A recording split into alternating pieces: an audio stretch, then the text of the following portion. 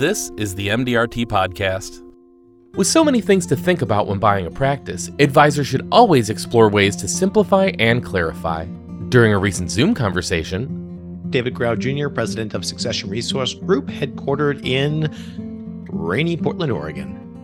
I'm Kyle Atkins from Spartanburg, South Carolina, a 40-year member of the business and 25-year MDRT member and owner of the Kyle Atkins Financial Group here in Spartanburg. Explain what you can do to turn a challenge into an informed and easy path to acquisition success. The big part of the role that a firm like ours plays is let us take the heavy lifting off of you on the deal structuring and the cash flow projections and the contracts, all the boring stuff, frankly. More importantly, so that buyer and seller can be focusing on creating their post-transition roadmap. What are we going to do? When are we going to do it? How are we going to do it? And who's going to say it? And if we can get there, what are we going to say? Like, map that stuff out, because it's more and more common today. I don't want to head down a tangent too far, but it's more common today than ever to have probably a third of the deals we see out there where the seller stays involved on a part-time reduced basis for at least 2 or 3 years. Well, now we really got to make sure we choreograph who's doing what and when they're doing it and how they're saying it, because we got 2 cooks in the kitchen and they're 2 entrepreneurs who are both always right. That can be a challenge when we're both right. And especially if you bring on any of the seller staff, he or she is still around, who are they going to go ask questions of? Well, you, because you bought the business and know the bank, $2 million, that doesn't factor in. They still go back to the seller. So it's about creating the roadmap. But to get to your specific question, it is about then on that roadmap, yes, if we're going to call the top 10 clients last, we still need to make sure we position this to everybody quickly and efficiently. So oftentimes we'll begin with a letter, a joint letter from the buyer and the seller. I promise you the word buyer and seller shows up nowhere in any of this communication. It is an advisor, me as the owner founder, and my incoming partner. When it's positioned correctly, this is the person I'm partnering with. I'm not going to disappear tomorrow, but an exit or retirement is on the horizon for me, and I'm a professional planner. I want to make sure you and your family are taken care of. So I've chosen to partner with Kyle. You're going to start seeing him more. I'll have more communication and details for you, but I hope you're excited that as our firms come together, we're going to have more intellectual capital. We're going to be getting younger and bigger. You make it into something that's exciting. And so then they're just basically eagerly awaiting your phone call. And when you have one of the top clients, talk to one of the smaller clients and say, oh, by the way, did you hear? Oh, yeah, I got that letter too. I haven't heard any details yet.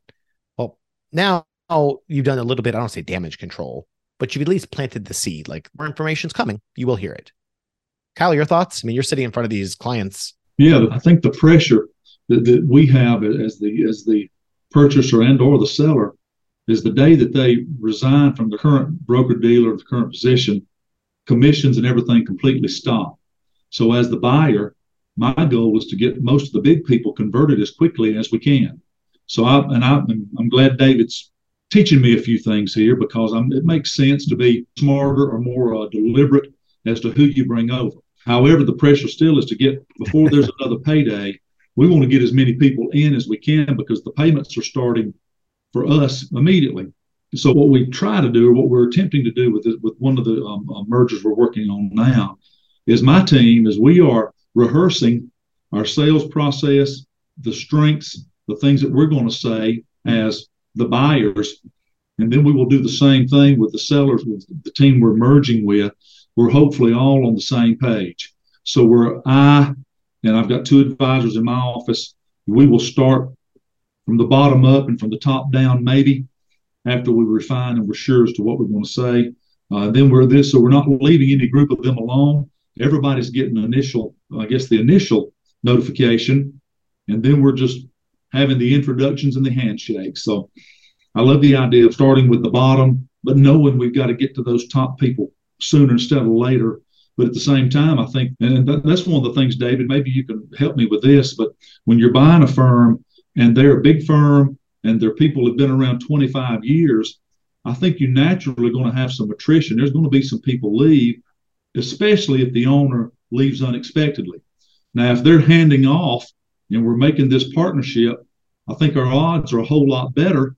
But then those people are still kind of sizing us up to see if we're going to be like the advisor they've had for years. So I think that whole cultural, we're the same, meeting the same, talking the same language is a pretty big deal, which may be adding to what David mentioned of starting with the lower ones, get some of the initial introductions from the seller, see what they're saying and see how both of us can tweak it before we call the top 10 or top 20%. Yeah, no, 100%. And you brought up a good point on things like the timing of the payments or timing of the first payment. Really, I mean, that's when things kick off, and you need to make sure that we have, revenue coming in the door before we start sending it back out. It's not uncommon nowadays as we get into like the cash flow projections and planning work to have a decent upfront check, because a lot of times those will come from one of the numerous industry lenders that are now available, so they can stretch the payments out for the down payment over a decade for you, which is great.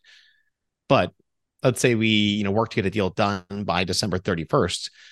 To your point, then the bank's going to want their payment, the first payment, starting January 30th. And that does not leave you a lot of lead time, let alone spending the time, to your point, Kyle, and even re-asking the question, to be bringing in a whole bunch of C and D clients that may not cover that first payment. So it is very common from a cash flow management projection perspective. If it is bank financed, the banks nowadays will oftentimes, selfishly probably, but also altruistically for the buyer, they will build in working capital into that loan. Even though you'll have buyers come back that'll say, I don't know why they did this, because they'll be asking us about the commitment letter from the bank. Like, oh, they baked in another $100,000 of working capital. Like, I don't need that. I don't pay interest on it. And the answer is exactly what you pointed out, Kyle. Well, you think you don't, but you might. And if you don't, then just give it back and pay it off early, and it will reamortize and you'll pay less interest. But if you do need it, it'll be nice to have that little bit of breathing room, which is why they give it to you. Because the last thing a bank wants is for you to show up with hat in hand saying, I can't make the payment. Because while they do love this industry, they also know there's not a lot of tangible collateral. Like, if Kyle doesn't pay them, they're not going to go take his practice. They don't want to be an advisor.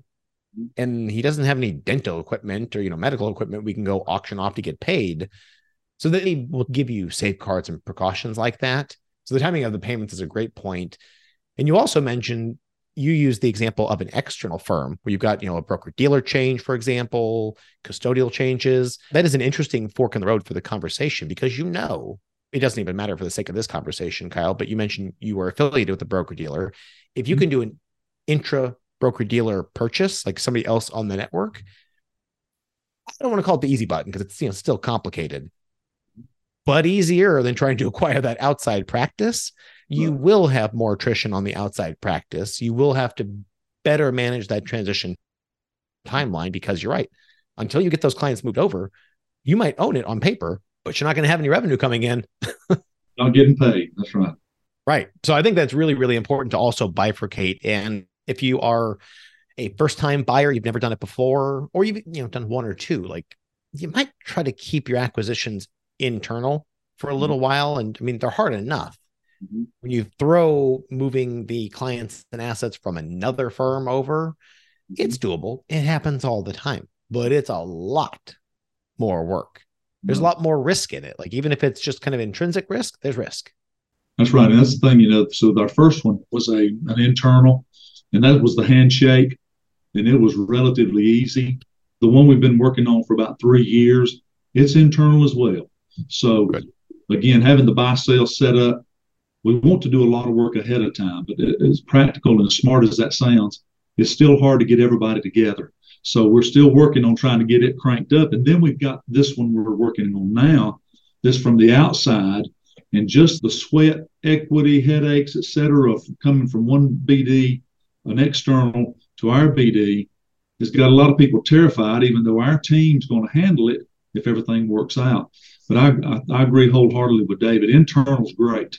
It's by far the easiest, which lends to the question, and I'll ask David this is a question for me. If the acquisition and the target is big enough, at what point do I say, well, I'll leave my BD to go to them because that's big enough to make this thing happen? That's something we're kind of knocking around. Not interested in doing it. I don't like the idea of having to learn their system in the midst of making a purchase. Nevertheless, when do you say, hey, we'll consider making the move, because it's a once in a maybe not only once in a lifetime, but once this close, this easy, this culturally fit. We ought to consider it. So that's some of the struggles we're faced with now. Yes, it's a good question, Kyle. I would say generally most of the buyers are 1.5 to 2x the size of the practice that they're acquiring. Right. Like the bank financing, those ratios work out better for the seller, communicating to their clients. It just works better. It looks better. The larger firm as a buyer tends to have more capacity. As soon as you get closer to like a 1-to-1, like if you're doing 2 or 3 million in revenue and you have an opportunity to basically double in size in like 90 days, that's where if the seller really loves his or her broker dealer that they're affiliated with, then that would be an instance where you might move. When you're 2x their size and they say, well, Kyle, I really don't want to disrupt my practice. Well, you're going to disrupt it anyway. You're retiring. So if you already aren't committed to your firm, and I am committed to mine, plus mine will provide additional move over money if you can get the assets to come over here, then you just tend to stay put. But yeah, when the seller's your size or maybe even a little bit bigger, then it can make sense to pull up stakes. But it's got to be worth the headache because it's going to be a headache.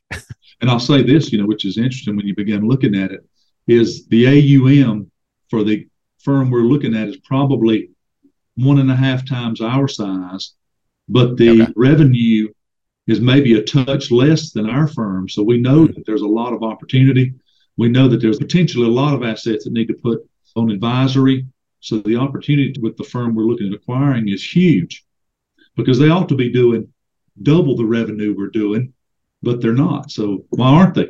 Doesn't make any difference. I mean, from a standpoint, we'll figure those details out a little bit closer, but this is a great opportunity for us. So do we let it go? And if we drive a stake in the ground with our BD, or do we say, hey, this is going to be a home run for everybody involved? And I appreciate we're still struggling with the idea of leaving and having to learn their system. We think it'd be a much better transition if they come to us, but we'll see how it works out. Sometimes the financials too can help tip, in one firm's favor or the other. If they are affiliated with a small firm that just, has amazing service, but as a smaller firm won't provide much in the way of transition assistance dollars, but yours will. Again, this becomes a easier problem to solve when you can tell the seller, well, I get it. And we certainly don't want to disrupt your clients any more than we have to, but you are retiring soon anyway. And our firm will kick in 50 basis points on the assets that move over, for example, which is going to let us pay you more. We think that makes sense. A lot of times you can get the seller to say the same thing, or it could go the other way where the seller's firm is saying, no, we'd like to keep the assets here, obviously. And we'd really love to have Kyle and his whole team's assets. So we'll kick a little extra into the deal because now it's an acquisition for them as a firm. So a lot of times the financials can help. But I've seen folks then make that move, land at the new firm, double in size, but still hate life day to day because they don't like the firm that they're at. They don't know it at first. And when they do get to know it, they don't like it. So these are, changing firms is like a 5 and 10 year long decision. It's kind of an economic marriage of sorts. So I think the economics can help, but it wouldn't necessarily be how I would decide. That's the end of this month's episode. If you'd like to subscribe, you can find us on SoundCloud and Spotify at MDRT Podcast. Thanks for listening, and see you next time.